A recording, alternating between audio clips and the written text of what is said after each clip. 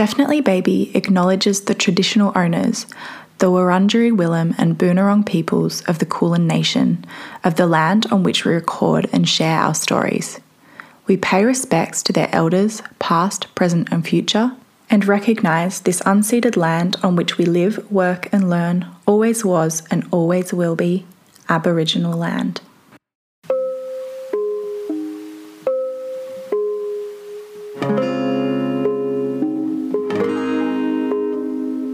Welcome to Definitely Baby, a podcast that shares interviews with people about their unique experiences in transitioning into parenthood. I'm your host, Chelsea McRae, and in each episode, Definitely Baby shares stories about parents' postpartum period and beyond, and about the challenges and nuances that we unearth in this deeply beautiful yet intense time. This podcast is for those who are about to embark on the journey of parenthood and those who've been parenting for a while. Or maybe you'd just like to listen to some lovely and unique stories. So, whoever you are, thank you for joining us, and I'm so glad that you're here.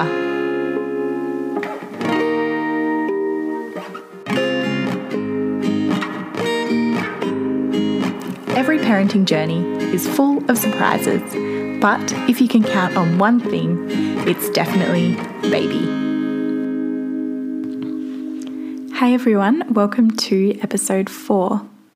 Today I'm joined by Hannah, who, with her husband Chris, are parents to their 1-year-old daughter Charlie. Before we begin, I would like to include a trigger warning, as in today's episode we discuss miscarriage and pregnancy loss. If these topics feel too much for you right now, you may want to come back to the episode at a later date. If the contents of the episode are triggering for you, I've included some resources in the show notes for you to visit. So I thank you so much, Hannah, for sharing your story today. You're a wonderful woman. Let's get into the episode. Hi, Hannah. Thank you so much for coming on the podcast. Thanks, Charles. No, you're so welcome. Thanks for having me. Yeah. All right. Could you start by telling everyone a little bit about yourself and your family? Yeah, absolutely. So my family and I live in Armstrong Creek, so just between Geelong and Torquay, so sort of beachy side of town. I have my husband Chris, my little dog Perse, and now my daughter Charlie, who is about 10 and a half months old at the moment. And yeah, we're just here, living the beach dream, trying to make the most of the sun during these cold summer months. It's very interesting, the summer months that we've got at the moment, isn't it? La Nina's coming through. Totally. That's a whole other discussion, isn't it? These cold summers, not the best. Yes, totally. Oh, what a beautiful part of the world to live in. Thanks. No, I like it here. Yeah. Good blend of, you've got everything you need here, and we've got the beach and all of our family and a lot of our family and friends are here too. So, yeah, we love being here. That's so nice. So good. All right. And so what would you like to tell us about your life before becoming a mum to beautiful Charlie? Yeah. So I suppose in general, before becoming a mum, we were pretty lucky. We managed to fit in our wedding just before COVID hit. I mean, obviously, weddings aren't the most important thing going on during COVID, but we did count ourselves very lucky to fit in the wedding just before we got married. Yeah, in the December, just before everything locked down. So sort of 3 months later, everything was being, locked down and not able to go ahead. So, yeah, we got married in December of 2019. I also managed to fit in like a big Europe and UK trip sort of before we started trying for a bubba, which is something that I sort of always wanted to do. I mean, obviously you can still travel with the kids, but I suppose it's a different kind of trip. Just a little bit trickier maybe with kids. Yeah, I can imagine the logistics, a lot more things to pack. Yeah. But I just went over with one of my best friends and sort of ticked that off the bucket list. So that was good. Other than that, we were just sort of working and, I suppose we had a pretty normal 20, 30-year-old life. But then, directly before we had Charlie, we did deal with, we had a couple of losses. So I was pregnant twice before I became pregnant with Charlie. Lost both of those bubs. So that was obviously something that really affected our journey and, my pregnancy with Charlie and, everything surrounding all of that. So that was a bit of a very difficult path that we had to go down on the way to getting Charlie girl here. Yeah. Yeah, yep. Oh, I'm so sorry. That's so hard. Yeah. Yeah, but I suppose it's part of life and it's part of pregnancy. It's not spoken about probably as much as it should be, but I definitely, I'm really happy to be talking about it with you today because I definitely took a lot of comfort in hearing other people's stories when I was going through that. And even now still, obviously, you I suppose become used to what has happened to you, but you'd never say you get over it. It's always, you always carry it with you. So I still like to listen to those sorts of stories. To feel that, I suppose, camaraderie with other people who have gone through the same sort of thing. Yeah. Yep, totally. And it's just so important to, as you say, it's not talked about enough, but it's so powerful to have those stories and hear people's experiences on those kind of things. So that's really beautiful that you could have that and really beautiful that you're sharing this with everyone today. So thank you. Thanks, Chels. Thanks for providing the platform. No worries. So how did you feel with those losses then going into your pregnancy with Charlie? Like, how were you feeling at the start of that pregnancy? Oh my gosh, it's so hard to explain. I suppose heading into the pregnancy with Charlie, so after the 2 losses in a row, we were pretty lucky, and our GP really pushed for us to get a bit of testing done because it is different doctor to doctor. Some doctors will actually wait for you to have 3 in a row before they do any testing, which I think I would have found really hard on my mental health if I had you're basically sitting there waiting for this horrible thing to happen to you again so that you can get any answers, which seems a bit cruel. So we were lucky, and our doctor set us up with like a fertility specialist who did some tests, basically testing things like my thyroid, our genetic, I suppose, if we had any sort of genetic like dispositions to have different syndromes and things like that.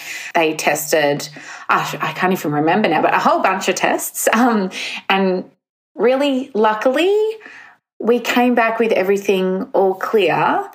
But then also it's kind of like you almost hope that they would find something, but something that's easily tweaked, like so that you have an answer, but you know how to fix it, and you know that moving forward in the next pregnancy, you're not going to have that same issue. Whereas when they say, oh, you're looking all good, that's positive, but you're also like, okay, so I'm sort of just in the same spot as I was before. So what I then did was I sort of went and sought out some alternative like support systems as well. So I started getting some acupuncture, which was amazing. Like I couldn't recommend that enough. We have someone in Geelong who is a fertility focused acupuncturist, and it's sort of like a health clinic.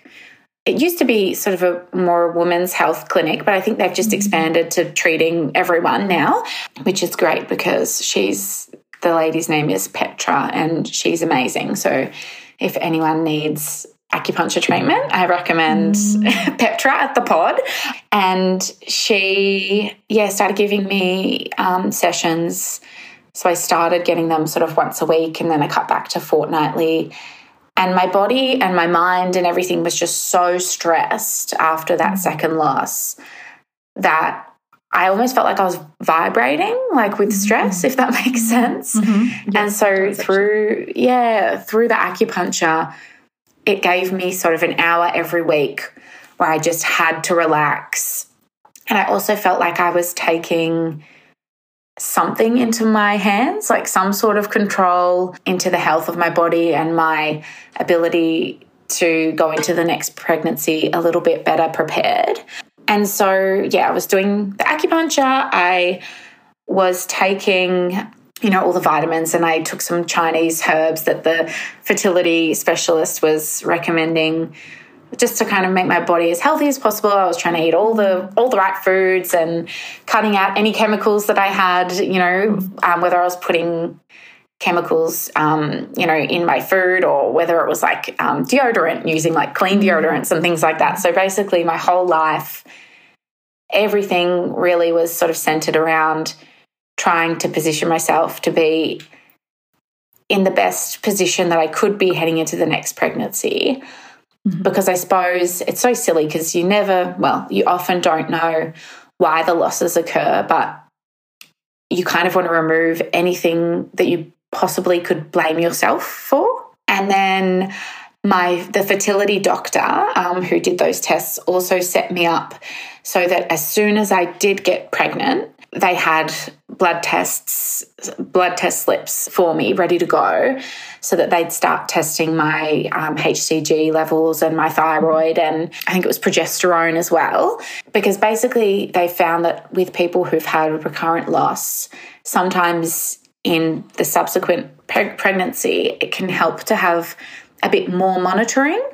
I don't know whether it's like a mental thing, like you feel more supported but they've just found that sometimes a bit more support during those early stages of pregnancy has just helped for things to progress nicely. And then they can also have the opportunity to intervene. If any of those levels are looking low, they can sort of give you, different hormone, like the progesterone and things like that to assist. So the moment I found out that I was pregnant, sorry, such a long-winded answer. No, it's so important to talk about. Thank you. Mm-hmm. But once we found out we were pregnant, very mixed emotions.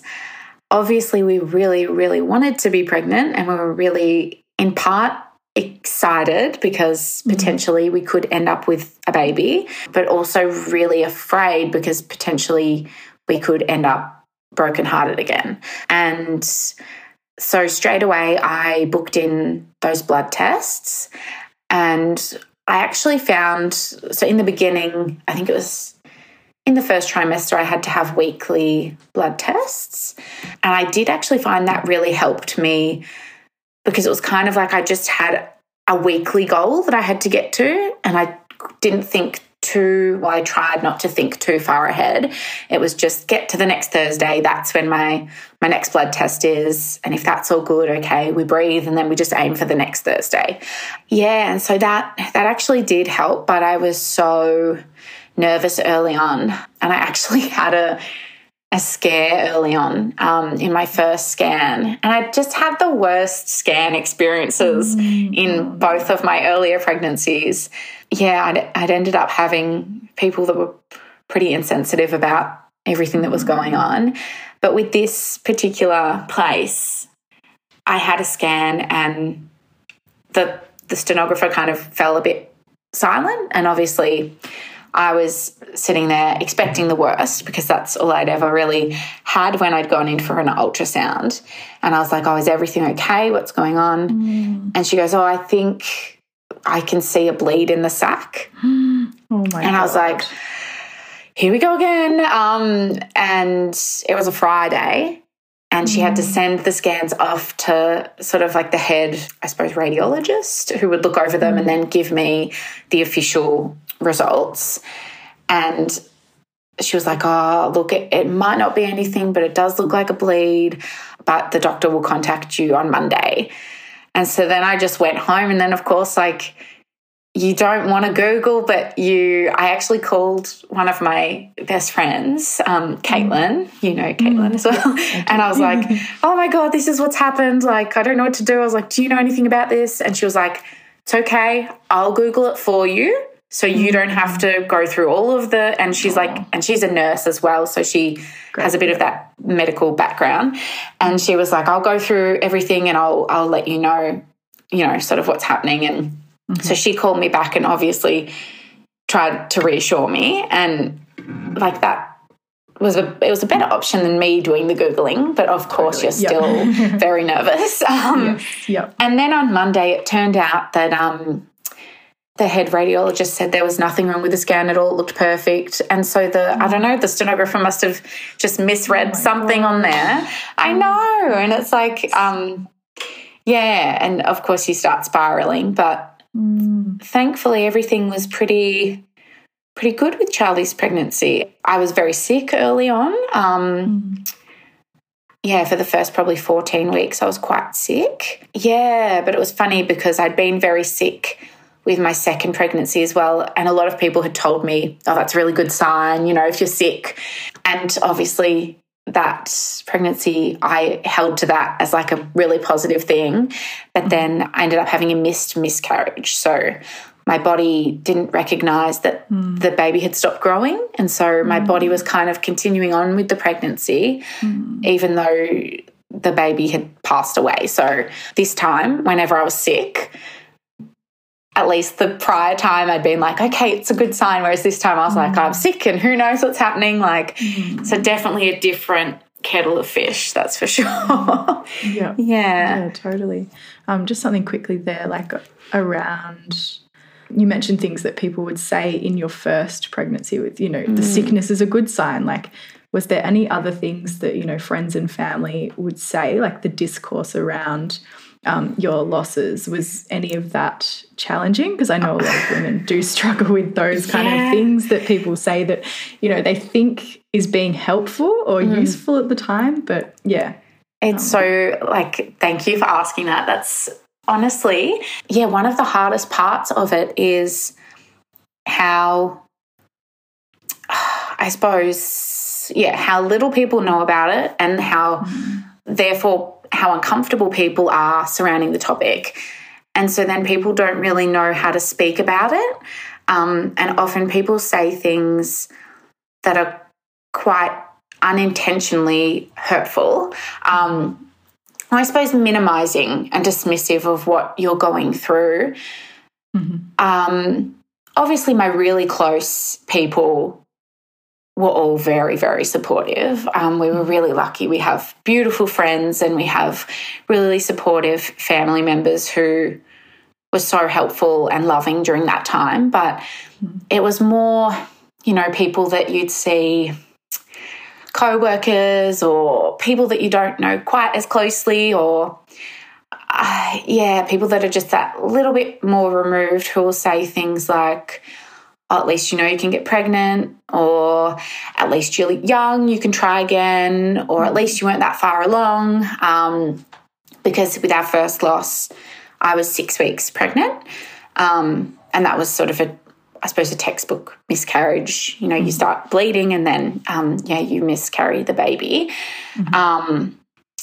And our second loss was, I ended up having to have a D&C procedure at 12 weeks.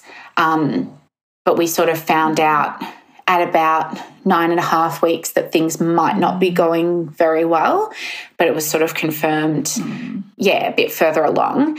And there's so many comments like that are just really dismissive. Just as if it's not really a loss. I'm trying to remember, what else. I actually had this incident with my neighbour at my old house where I think she wasn't sort of great socially. She would often say things that were a bit rude, but you could tell that was kind of just her way.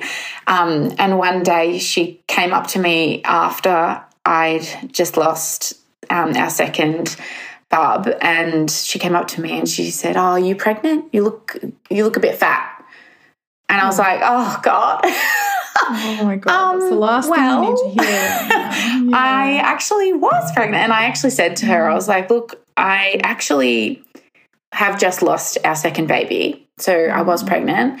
I was like, "You shouldn't ask people, you shouldn't be asking strangers about their pregnancy status. It's actually really upsetting, and you also shouldn't be telling people that they're fat." No. Which, like, I'm a very non-confrontational person, so I was like saying it and I was like shaking, and then I like stormed inside, but then I just cried because it was just like one of those things where, you just, I don't know, it just brings everything up, and sometimes people's words can be not good at all. They can make everything worse, but some people's words can make things much better as well. So definitely a mixed bag. But in general, it should just be treated like any loss. Like, you know, if someone lost, you know, their sister or their husband or their friend, there wouldn't be any buts, or like you wouldn't be like, at least you can remarry, or at least, you know, like... Yep. Sometimes things are just bad, and it's okay to say, "I'm so sorry for your loss. That's really awful. I'm here if you need to chat." And that's kind of the best sort of thing that you can say, because, there's nothing really that's going to make you feel like there's any sort of silver lining in that moment, I think. Yeah. Absolutely. Yep. Yeah. Oh, so hard. Yeah. It's so like they're just, you know, as you say, it's often completely unintentional, and they're trying to, you know, make you feel better, but that's the last thing that you need to hear is those at least. Yeah. Yeah, I'm so sorry, Han. Oh, thanks, Chels. Yeah. You know, it's good to share though, and hopefully some other people can, either just be a bit more aware on the topic or find some comfort in it themselves as well. Totally. Yep. Yeah, totally. And so how was the rest of your pregnancy? I know you had COVID near the end of the pregnancy as well, didn't you? Yeah. Well, so the rest of the pregnancy was pretty good. I found that with each milestone that came and passed, I was able to enjoy the pregnancy a little bit more. It was definitely a big step when I was able to find out Charlie's sex, just because it made me feel like I knew her a little bit more. And then a big step again when, you know, we'd pass like the anatomy scan, or I don't know, just when each milestone sort of came up, it would help. And then especially once she started moving around, I definitely enjoyed the pregnancy a lot more once I could feel her moving, you know, that feeling of connection. And it just, I obviously still had fears, but I also really loved pregnancy once I could feel her in there and have that little bond going on. But then, just towards the end, I would have been about, I think, 36 weeks pregnant. I got COVID.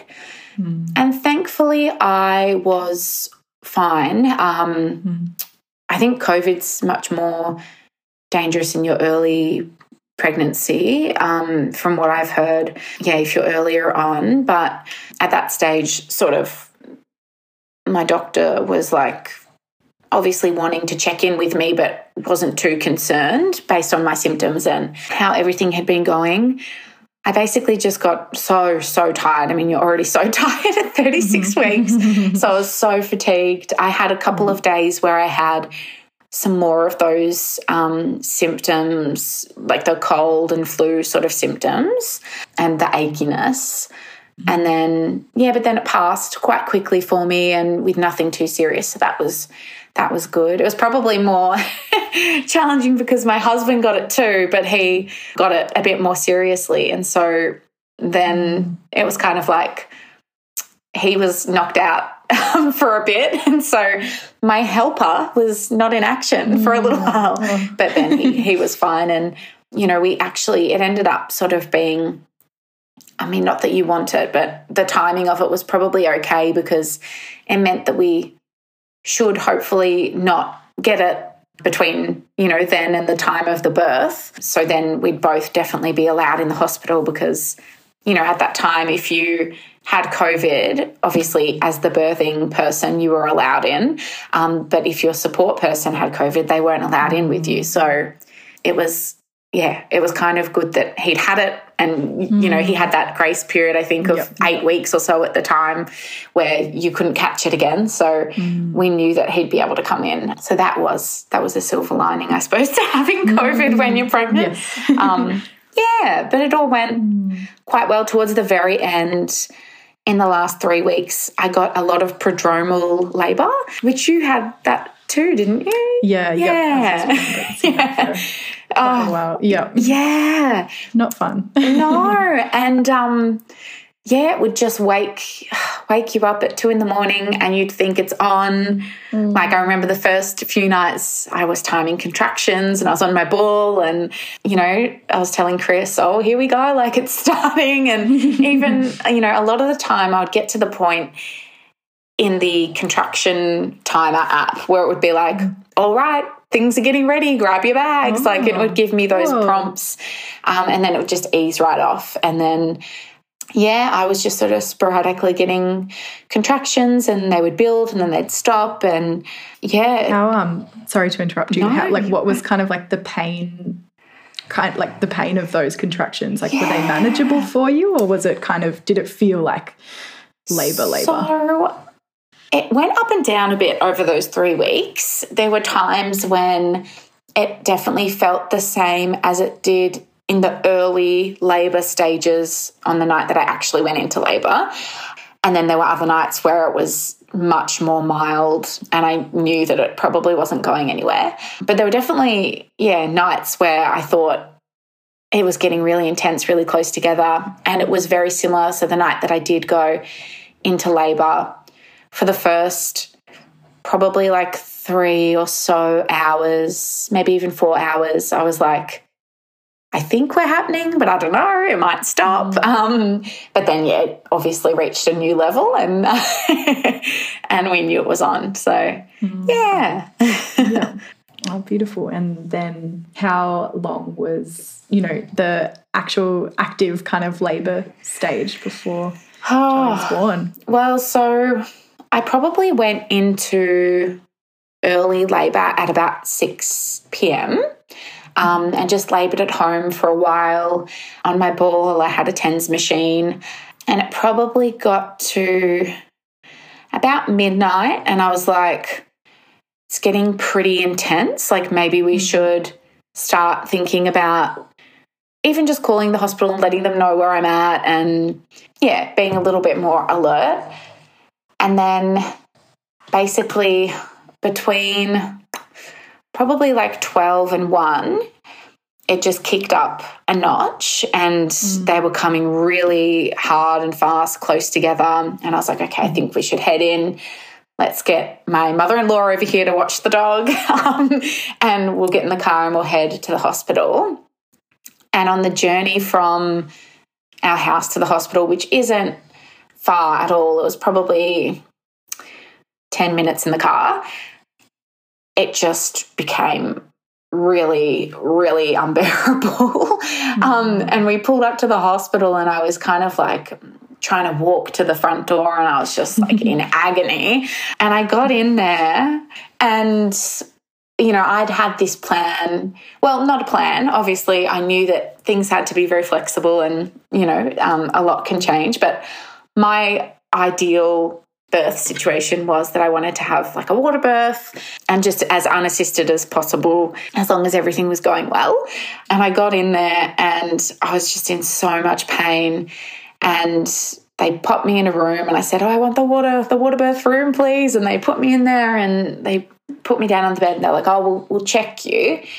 And because I'd been in prodromal labour for the weeks leading up, I'd been checked a few days ago and I'd been at a 3 already. Yeah, and so I was like, because I was in so much pain, I was like, oh my gosh, come on, I've got to at least be at like a 6 or something. Like, I'm in active labour for sure.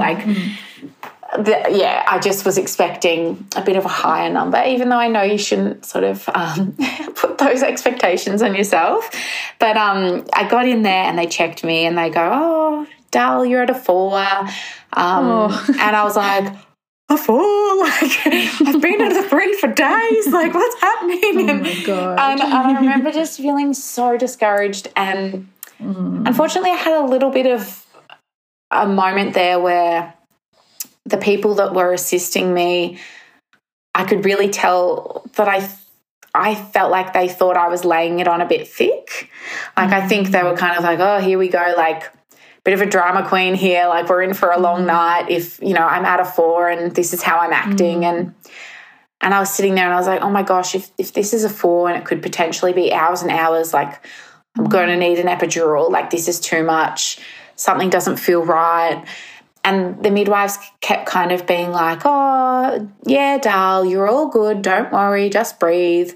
And I could feel like something was going on, like it was... I just had this instinct that there was more to it.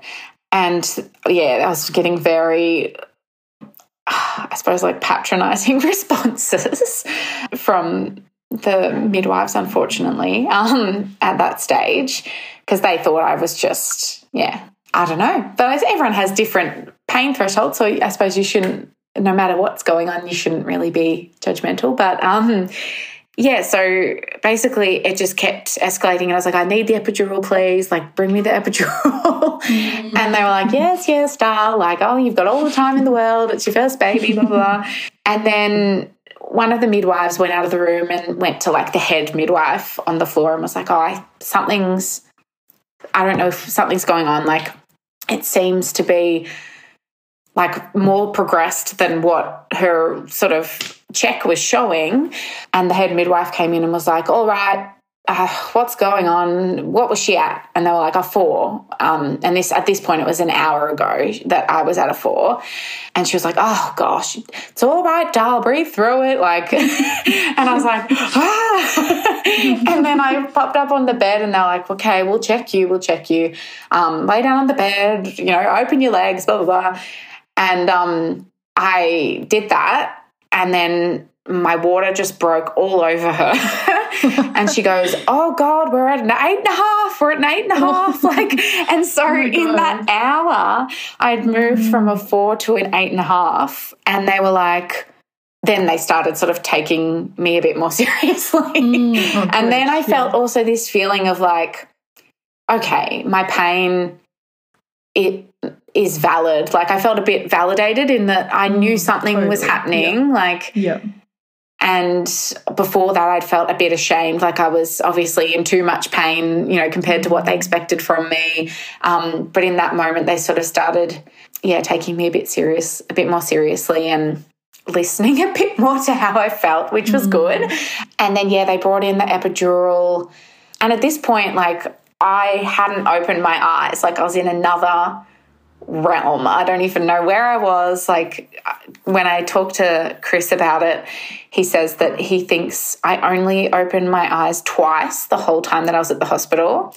And that one of the times he was like holding me and he was like, Hannah, look at me. And I opened my eyes and he was like, you were not at home. Like your eyes were rolled back. You were checked out. Oh my God, wow. Yeah. In the zone. Totally. In a whole other place. And so then I basically ended up, getting the epidural, which was, oh my gosh, such a relief. It was like the best.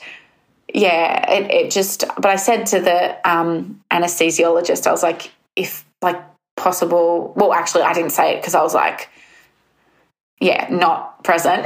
But Chris said it for me because it was in my birth plan. I was like, I just wanted a light epidural if that's possible so that I can still feel the contractions and feel all of the, surges coming through.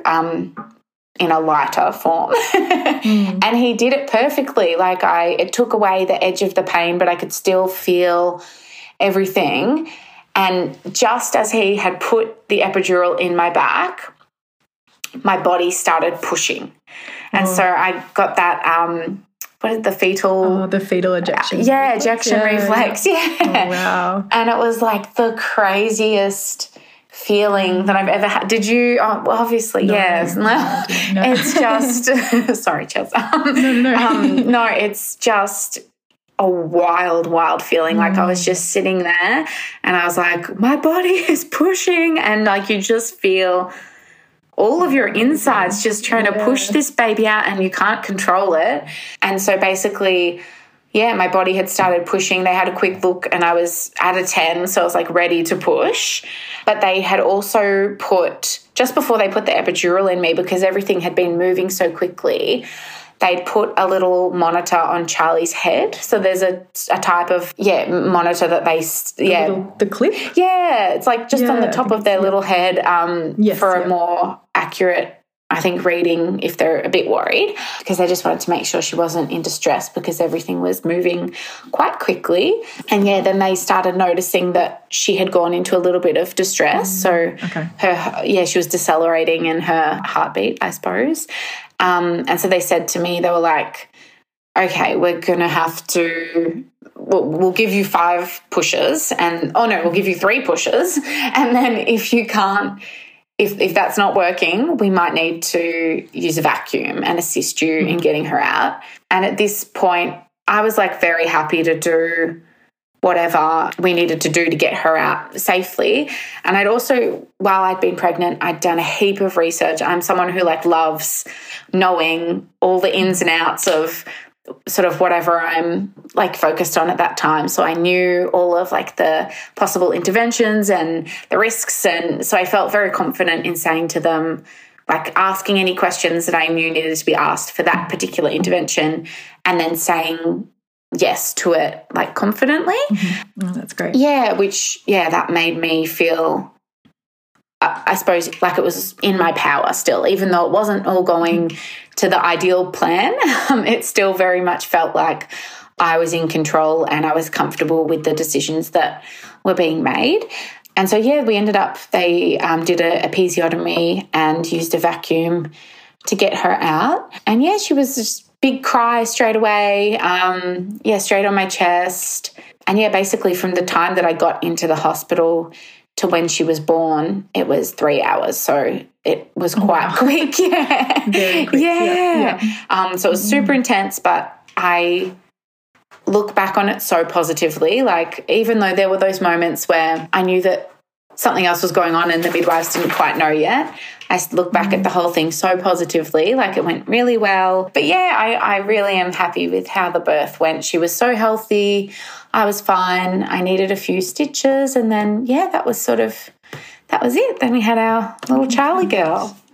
Oh, beautiful. Oh, that's lovely. Thank you for sharing that. No. Sounds like great. Thanks, Charles. No, you're so welcome. Yeah. And so how are you feeling in those first few days after Charlie was born? How was your recovery?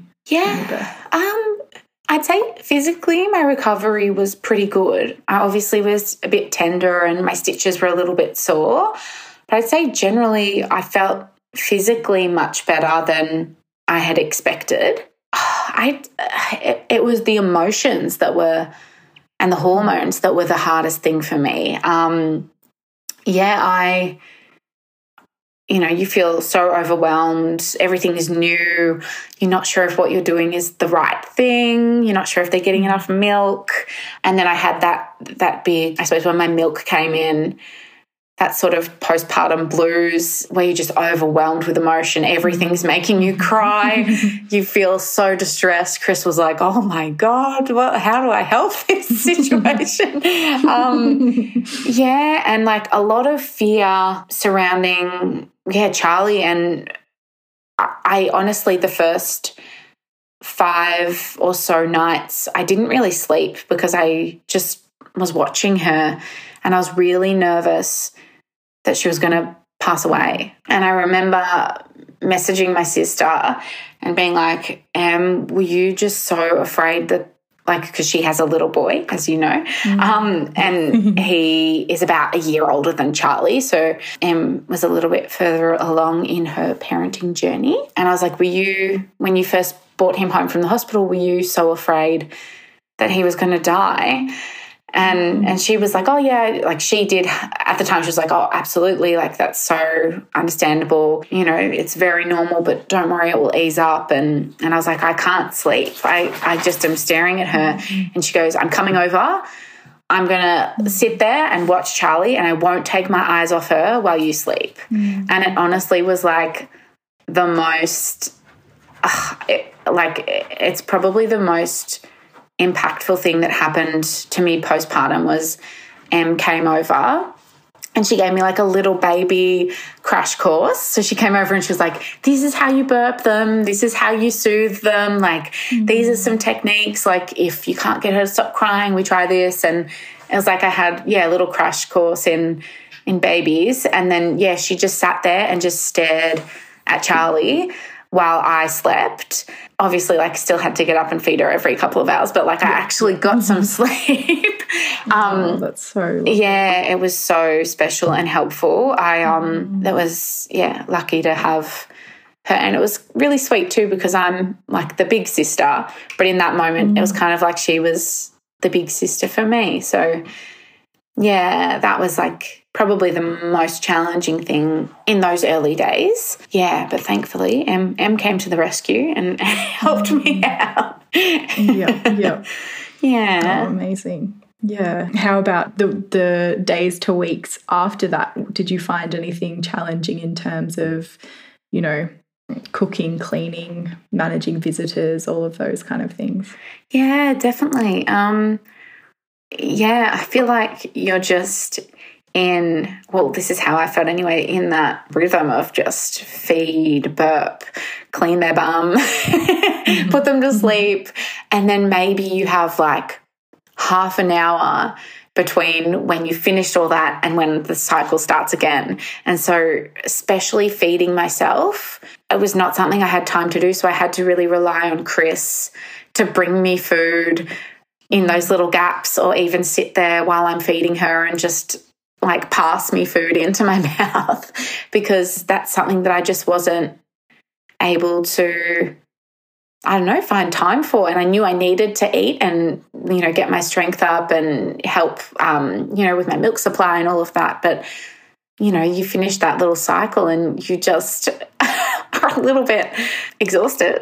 And so the last thing you want to do is make a meal. Totally. But it was good. We had, quite a few of our family members, all of Chris's side of the family lives locally to us. And so they sort of did a bit of a meal train, and they were bringing over meals for dinner and like snacks and little healthy things that I could just grab and nibble on every couple of days, probably for the first couple of weeks. So that was really helpful. We had some friends do the same thing as well, which was so helpful. I had a friend drive up from Ballarat. Courtney Henderson, I think know her as well.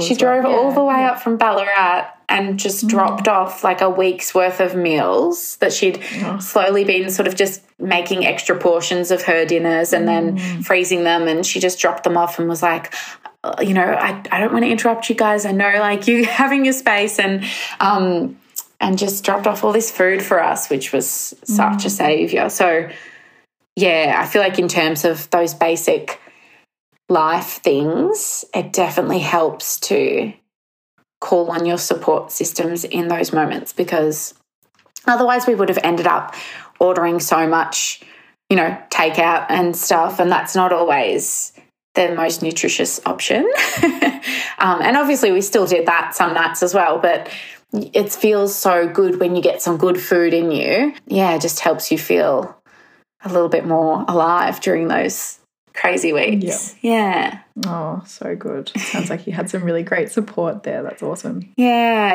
we were very lucky, especially, our having, Chris's family so close by and my sister close by, and then, we've got some really good friends that we are pretty much our family as well. So, really lucky. Yep.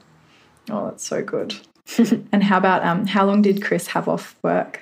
So he had a month off of work, which was awesome. That was so amazing. That's really good. Yeah, I don't know. I mean, people obviously make it work, but I don't know how you do it without anyone in those early days. You just barely even have the ability to keep the baby, like the baby going, you know, that's your whole focus is just doing everything for the bub. So I don't know how you would fit in even just feeding yourself or anything like that. Yeah. Totally. So he was so key in us entering that stage. Like, he just kept me, I suppose, fed and having water, and he would, you know, I'd try and get naps where I could. Like, it's so hard to, but then he'd be on bub duty while I'd try and fit a nap in.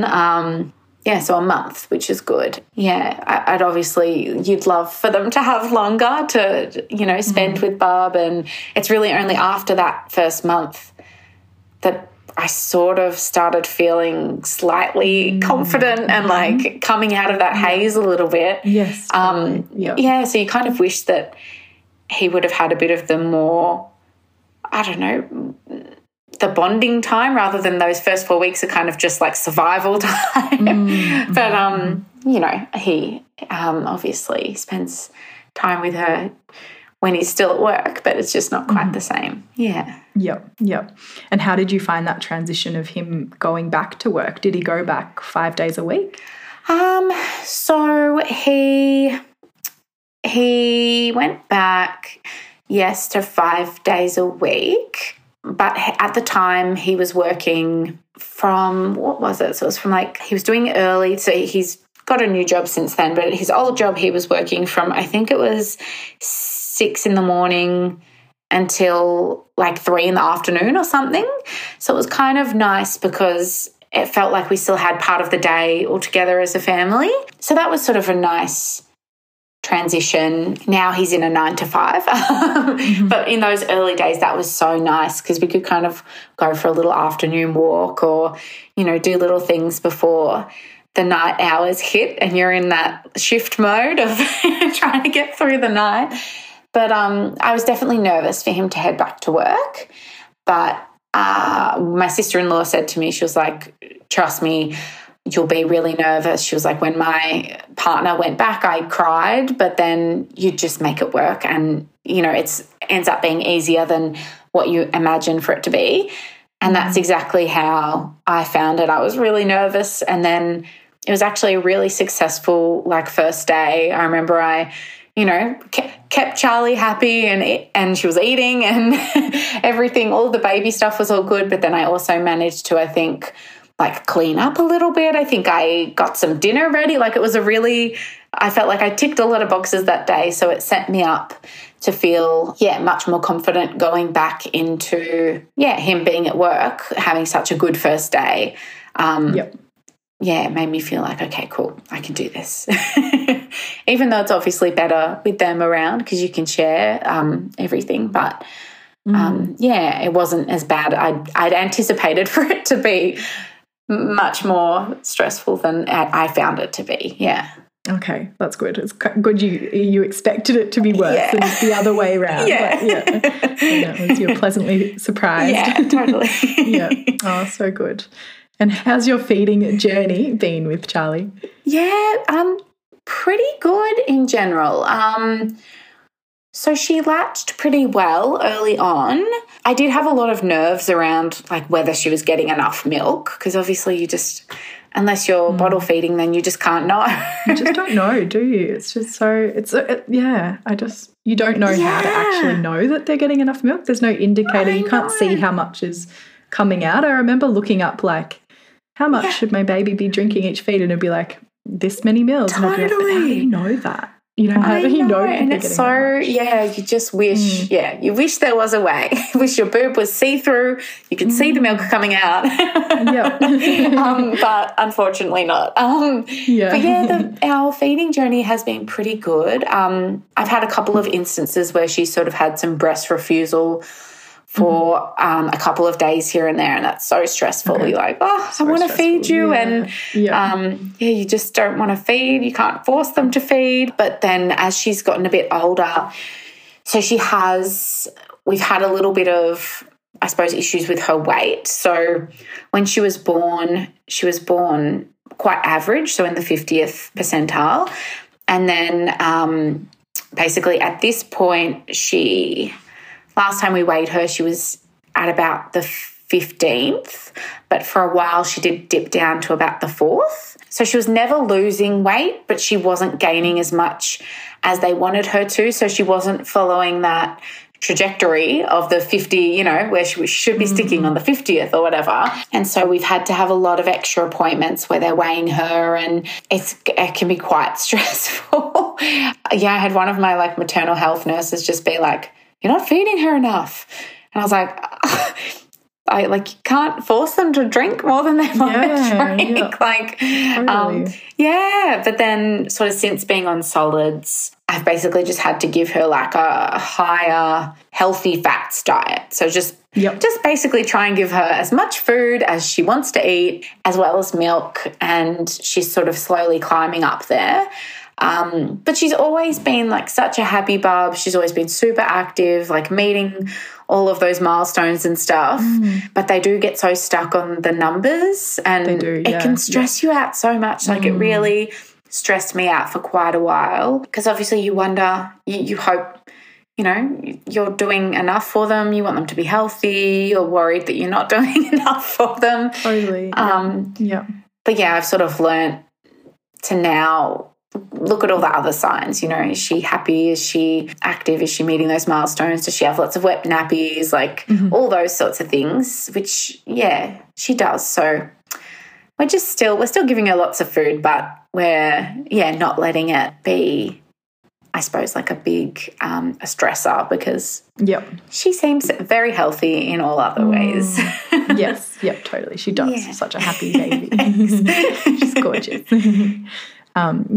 Beautiful. Yeah, are you still breastfeeding her now? Yeah, I am. Yeah, I'm still breastfeeding her during the day, and then she still does about one feed overnight, which obviously goes up and down depending on whatever she's going through at the time. Yes. But yeah, no, I feel really lucky that I'm able to breastfeed her, and I really love it. I love that connection and the bond. Yeah, it's so special, and that time with her. And when you feed them in the middle of the night and then they fall asleep and they're just so content, and it's just such a beautiful thing. Yeah, so still breastfeeding. She actually won't take a bottle, which makes it tricky for me to go and do things without her. But then, has she ever taken one, or is it kind of? So when she was really little, we used to give her like a little bit of expressed milk just before she would go to bed as like a little top up to try and get her. A midwife suggested it to us to see if it would help her to sleep a bit longer. Give her a little bit of extra booby milk through the bottle. I don't think it worked, but she took the bottle then. But yeah, then we sort of stopped doing that, and I tried to reintroduce it to her. I tried like for probably like 5 weeks, every afternoon I'd just offer her a bit of bottle to try and get her on it, just so I had that option to, you know, like go out for dinner or go out and do something. Yeah. Oh my God.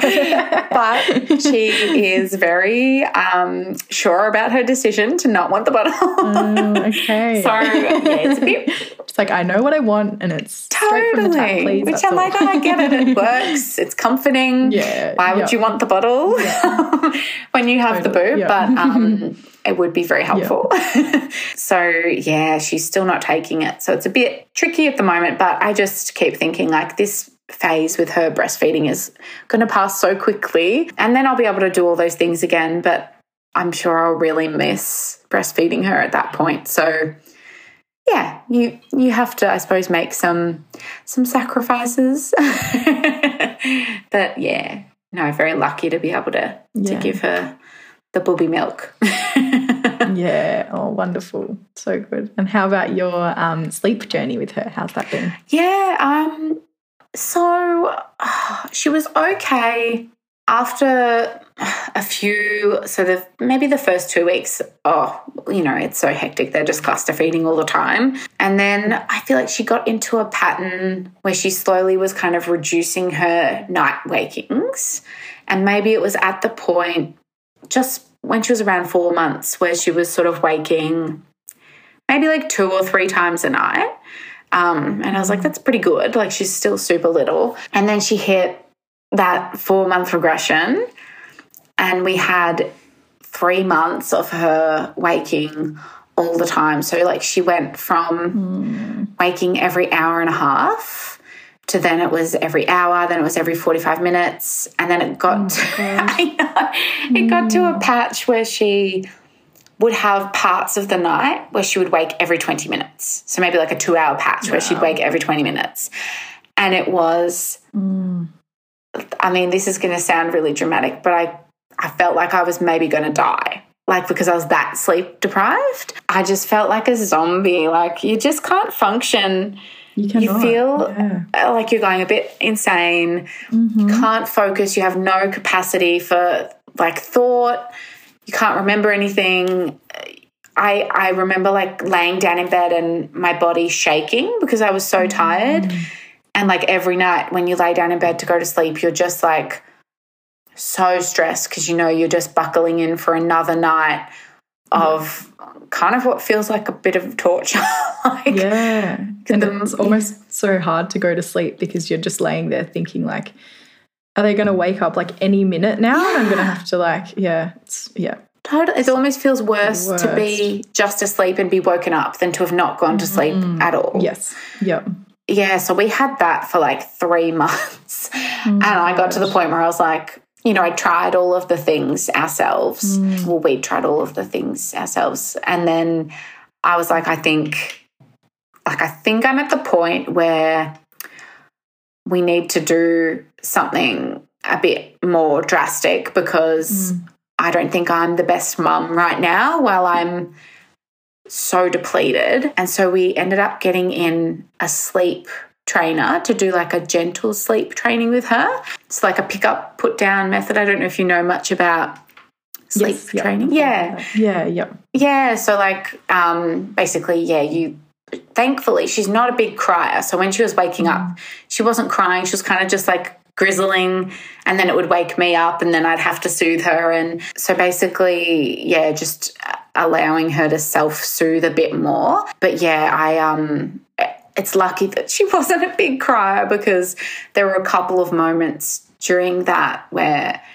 you know, she'd cry and it just breaks your heart to hear them and not be there holding them. But it worked really well. Like we only had to do, like the first day that we did it, she immediately, I think she went down to waking, it was maybe 3 times that night, going from waking every 45 minutes. That's great. And then, now it's at the point where she usually only wakes once, sometimes twice, which is like so much more manageable. Totally. Yeah, so that was like a big shift for us because it was a bit hectic. Oh my God, yeah. There's nothing quite like the sleep deprivation feeling. It is like you say, like I don't think it is dramatic. Just say you feel like you're going to die because that's actually, you know, it's a form of torture. Like that was methods that used to be used to actually torture people was depriving them of sleep, and it's just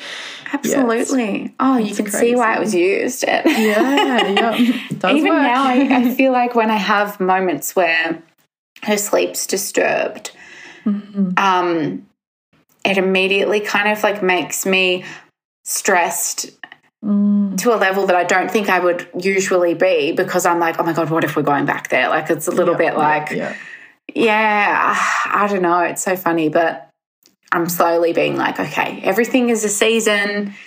Everything passes. It's okay. She might have some crappy nights, but then she'll get back on track. Like, it's totally. It's a wild journey. Sure is. Yeah, how about your relationship with your husband, Chris? How's that changed since you've become parents? Yeah, oh my gosh. So during that patch, oh my gosh, where she wasn't sleeping. Oh, yes, I can ships relate. in the night. Oh my gosh.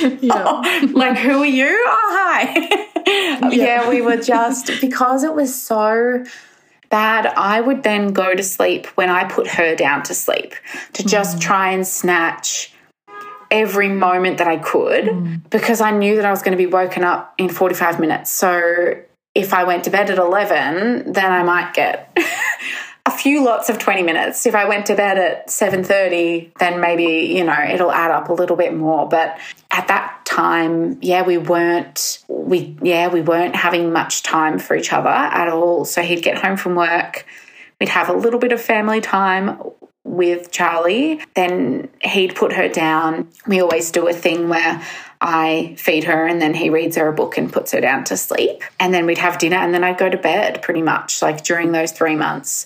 So that was really hard. You know, I definitely missed like having time with Chris, and he was the same. Like we missed each other, and he was staying in the spare room because if I was already getting up however many times a night, there's no point waking him up as well because he had to go to work because she was in our bedroom at that time. And so, our relationship wasn't being, I suppose, prioritized at that time. Thankfully, we weren't fighting or anything. Like it wasn't negative. It was just that we didn't have that time for each other. But once we got her sleep back on track, we then also moved her into her own room, and that really changed a lot of things. Like we then got sort of our evenings back. We could then have our own space. Like we could watch a show together and have a proper dinner together and get some time, to be with each other, which has been so much better. So it's heaps better now. I still think we're definitely still in a patch where obviously Charlie is the priority and the focus. We probably do need to do like a little bit more, I don't know, like date nights and things like that. But as I said, she won't take the bottle, so it's a bit tricky. That makes things look yeah. So we've done a couple of little date nights since she's been born, but we just have to be close by so that if she wakes up and she won't resettle, I can pop home and feed her. But I suppose it's just, it's been a time where we've had to support each other as much as we can, but also, I don't know, be okay with, I think we really had to kind of accept like this is just temporary, like when we were like the ships in the night and things like that. We had to just keep reminding ourselves that, you know, we're just in the thick of it at the moment and this is just temporary and we'll get our time back and then, we'll be able to spend more time together again. And it's definitely feeling like we have much more balance now, which is really good. But there were patches there where it was like, we barely got to spend any time together. So it's definitely tricky, but you also know, you know, that's kind of the gig, that you know that you're not there's going to be times where you're not having much sleep and that, your focuses will be shifted, you know, during those early days. So it wasn't unexpected, but it's definitely a different dynamic. Totally. Yep. Oh, so good. Oh, lovely. And how about your relationship with your friends? Has that changed since you've become a mum? And do you have many friends who also have kids? Definitely. I think for the most part, I'd say, so my relationships haven't changed. I have a lot of friends. My close friends are sort of like core friends that I've had for a very long time. They know me in and out. And so I would say that like there's none of the foundations of those friendships have changed. But definitely I've had, as I said, again, like with Charlie not taking the bottle and stuff, I've definitely been much more limited in how I'm able to socialize in this last, 10 and a half months, which has made, I've had to miss some things that I would have really liked to go to, some friends like, this year, a lot of my friends are turning 30.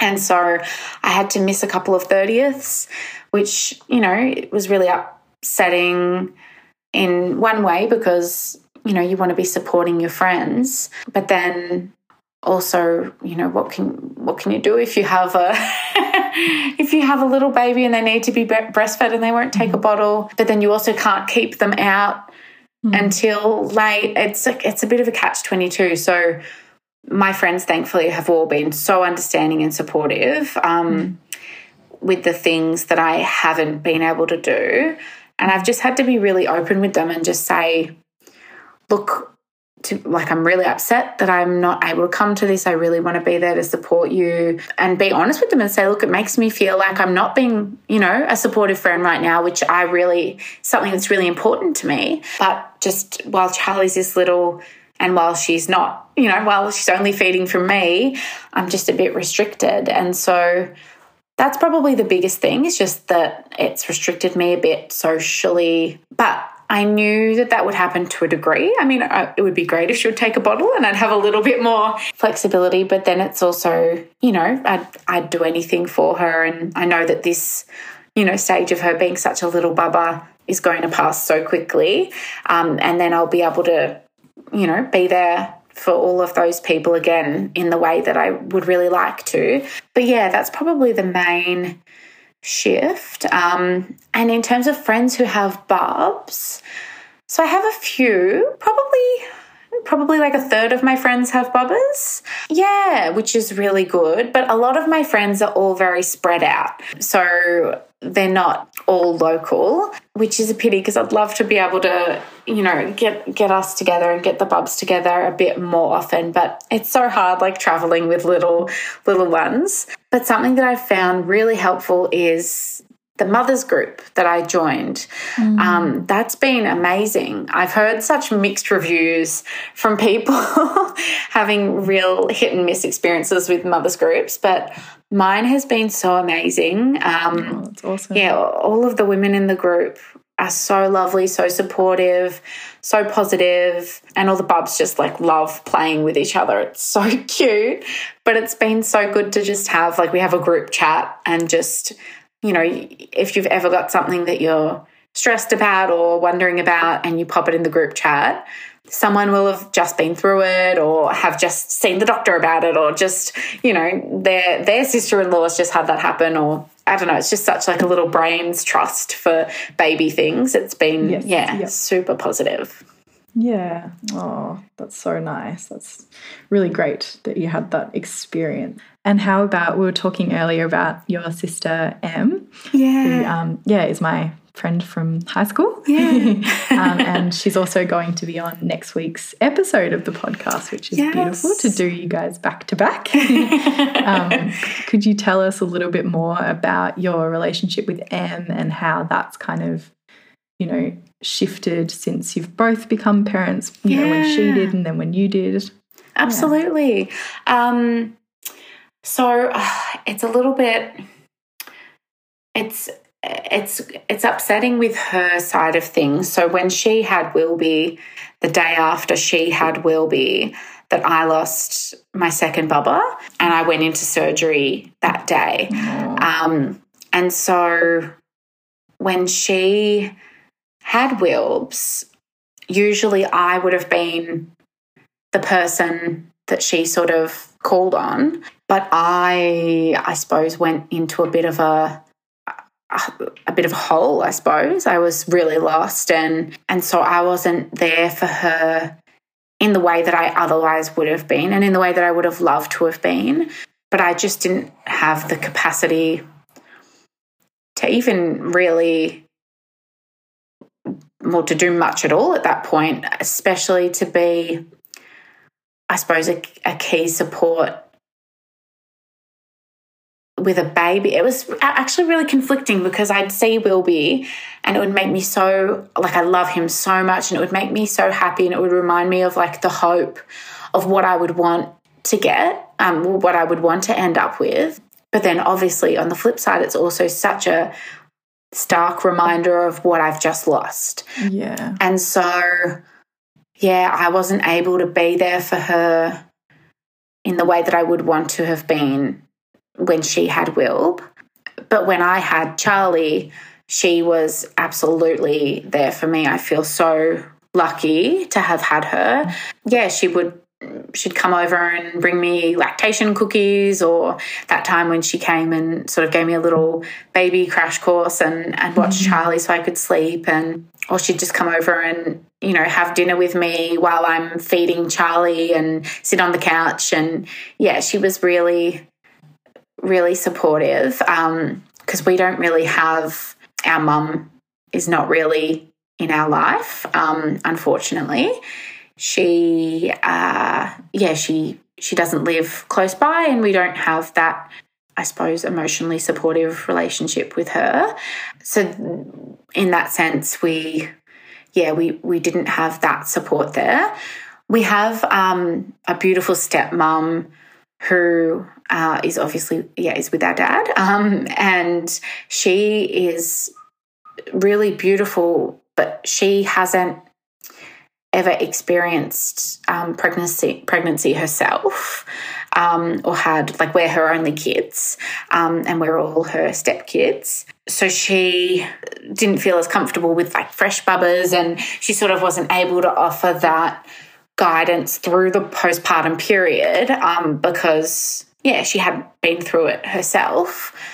So was probably the closest thing to that for me, like that sort of motherly figure. I also have some really close friends who provide that for me as well, but Em definitely was there the most, and was the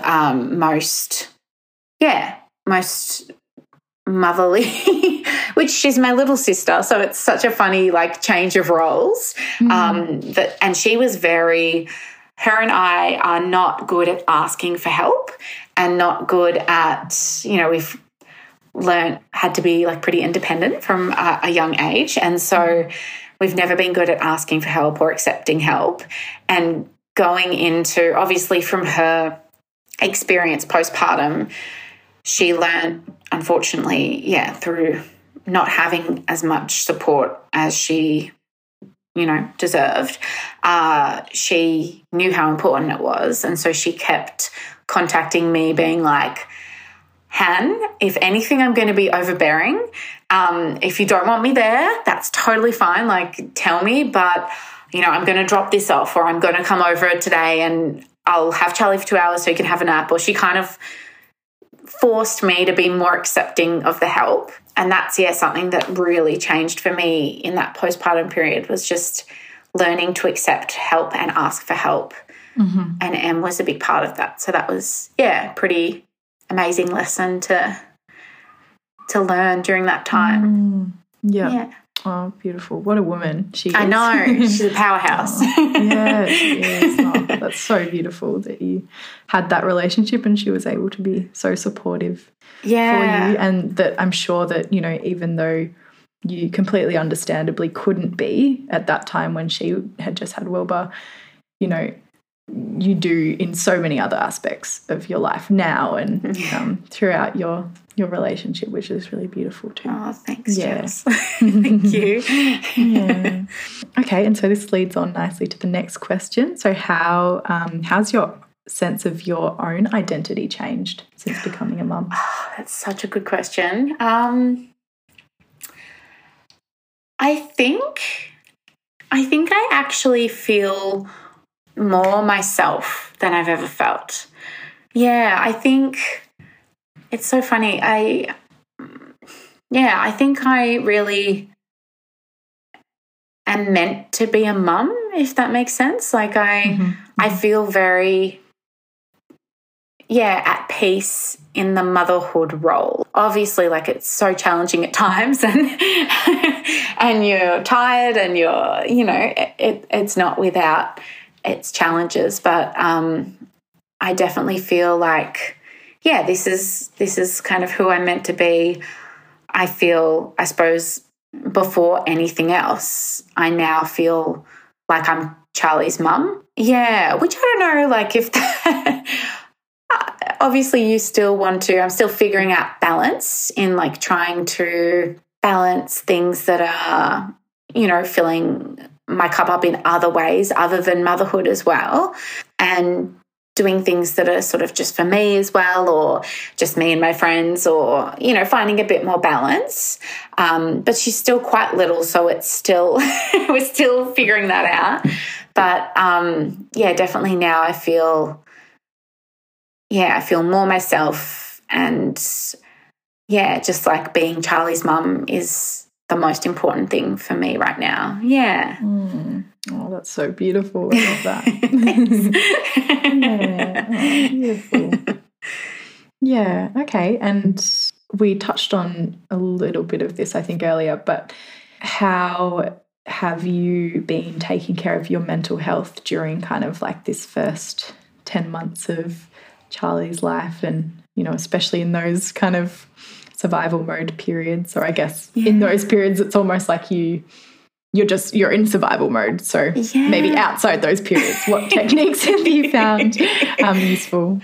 Oh, gosh. Okay. Well, I have a psychologist that I see, and I have I had a relationship with the psychologist prior to having Charlie. So before I gave birth, I set up a few appointments for sort of that postpartum period. Yeah, just in case I needed some support. But to be honest, I have let that fall off. I have sort of not been probably prioritizing that as much as I should be lately, because I don't know, you just I've got Charlie's swimming lesson on that day. Oh, it doesn't matter, I'll skip going to the psychologist, or when really it is so important to look after yourself as well. But that was really helpful in those earlier days. I did go and see my psychologist probably 4 times in those early months. So maybe like once a month for the first few months. And then when we were going through, the early days as well, I would try and find some moments to do some like postpartum meditations that I have. I bought these meditations that were for like pregnancy and birth and postpartum, and I found them really helpful. And so I would do when you find 5 minutes to even if it was just before I was going to bed, when I knew that I was probably not going to get much sleep, pop in my headphones, pop on one of those meditations, and it just might help me get off to sleep and just maybe clear my mind for a couple of minutes. And then something that I find really helpful, that's a bit different, is I do these little 1 second a day videos. Yes, so I love those. I love watching those. It's so Thanks, cute. Charles. It's actually, I found it to be a really positive thing for my mental health, which is not why I started it. I actually started it, it must have been in 2020, originally as a fun New Year's thing that I would do. And then we entered COVID and I've found it to be so positive, because I feel like sometimes you'll get through a week and you'll be like, what did I even do this week? I've just been doing the motions. You might not have stopped to kind of take in all the beautiful things that have happened through that time. And doing my 1 second a day, while they're not I do try and show what's actually going on in the day, but usually it's the positive moments of every day, and having a moment where I'm focusing on that every day, and then looking back at that at the end of the week or the end of the month reminds me how full my life is, and reminds me of all the wonderful people we've seen that month, all the things that we've learned, all the things that Charlie's learned. I find it to be a real way to focus on all of the good stuff, because sometimes you can get bogged down in being tired, or I'm not seeing people as much as I used to, but then you look back on it and you go, actually we've done a lot, and there's been some really good stuff. Oh, so nice. So good. And how's everything going for you guys now? Really good. I feel like we're in a really good stage. I love this age with Charlie, the 10, approaching 11 months.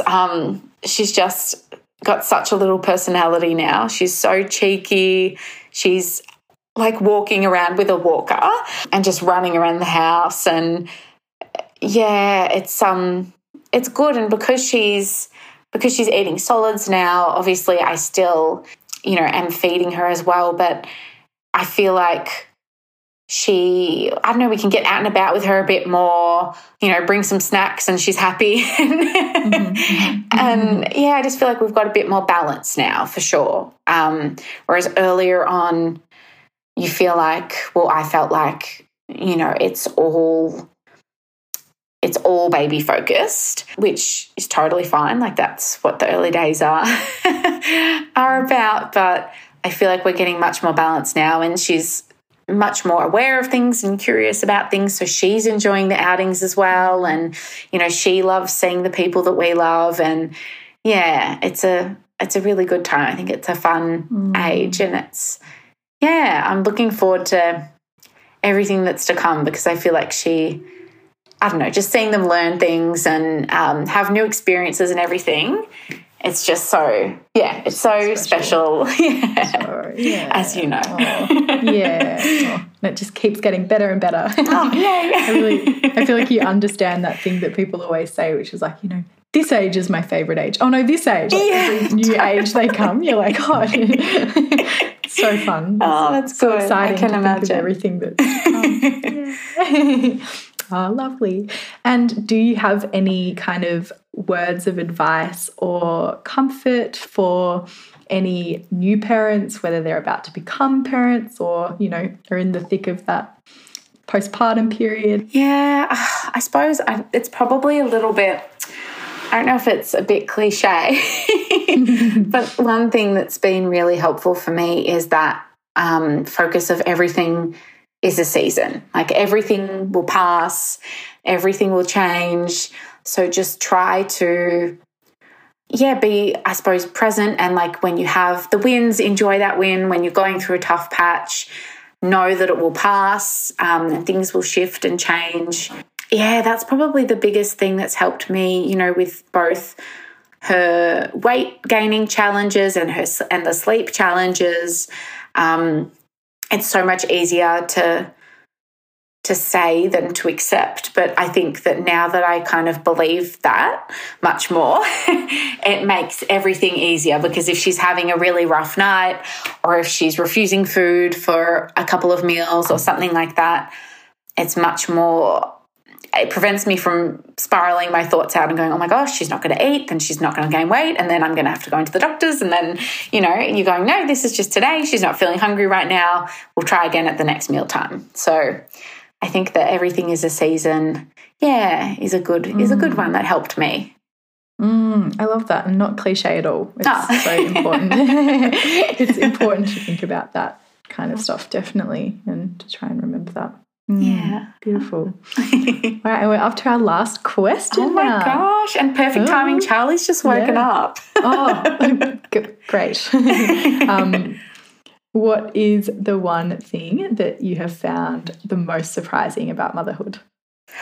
Oh my gosh, that is it's a tricky one. There's so many surprising things, but I think like one thing that I found surprising in a sense is such a beautiful thing. So it's how amazing it feels to see the people that you love your bubba. And it wasn't surprising in the sense, like, I knew that the people I love were going to love her, but I didn't know how amazing it would feel to watch like your best friend just love your bubba, or your sister love your bubba, or even the people that surprise you a little bit more. Like I have a whole heap of nephews and nieces on Chris's side, and they're all a bit older, and our nephews on that side are teenage boys. And so, you know, you expect them to be like, oh, she's cute, but then, you know, go on with their life because they're teenage boys. They've got important things going on. But they just get so like smushy with her. They're just so like doting, and they just love her so much. And it's so nice to see, I suppose, that love, like shine through the people in your life for your, you know, daughter or your son. It's just so special. Yeah. So I think that's the thing that's been, surprising. Not that it's happened, but just like how much it means to me to see that. It's a beautiful part of becoming a parent, I think. Totally. Yeah, I love that you say that. And you were mentioning before that, you know, as she's getting older and she's like interacting with those people that you love, and you start to see her get so excited in this like really particular way, like when she sees those people too, and that love will just keep growing. And that's it's so beautiful to see. I love that. It must be, it must just get better and better. So I love it. And I'm excited to see. You're in for a treat. So nice. Oh, thank you so much, Hannah, for coming on to the podcast today. It's been really lovely to have you on, and thank you so much as well for talking, you know, so openly about your experiences with your losses and, you know, everything that comes with that, and with about your mum and everything like that as well. It's so great that you can be so vulnerable, and I'm sure that your stories will help so many other people out there. Thank you so much, Chels. That's so nice of you to say. I am honoured to be on the podcast, so thank you for inviting me on to share my story. And thank you for sharing these stories as well. I feel like it's so important to have more of these stories out there to help you during those times when you're feeling lost and overwhelmed and you have no idea what you're doing. These sorts of stories will be really helpful and make people feel less alone. So thanks, Chels. Oh, thank you. I really hope so. Oh, beautiful. Thank you so much for listening to today's episode. I hope that you enjoyed it. Sharing our stories is a powerful way to connect to ourselves and others, allowing us to break down barriers and address things that aren't talked about enough. If you would like to share your story on Definitely Baby, please find the form on the Instagram bio at Definitely Baby Podcast, or you can email definitelybabypodcast@gmail.com.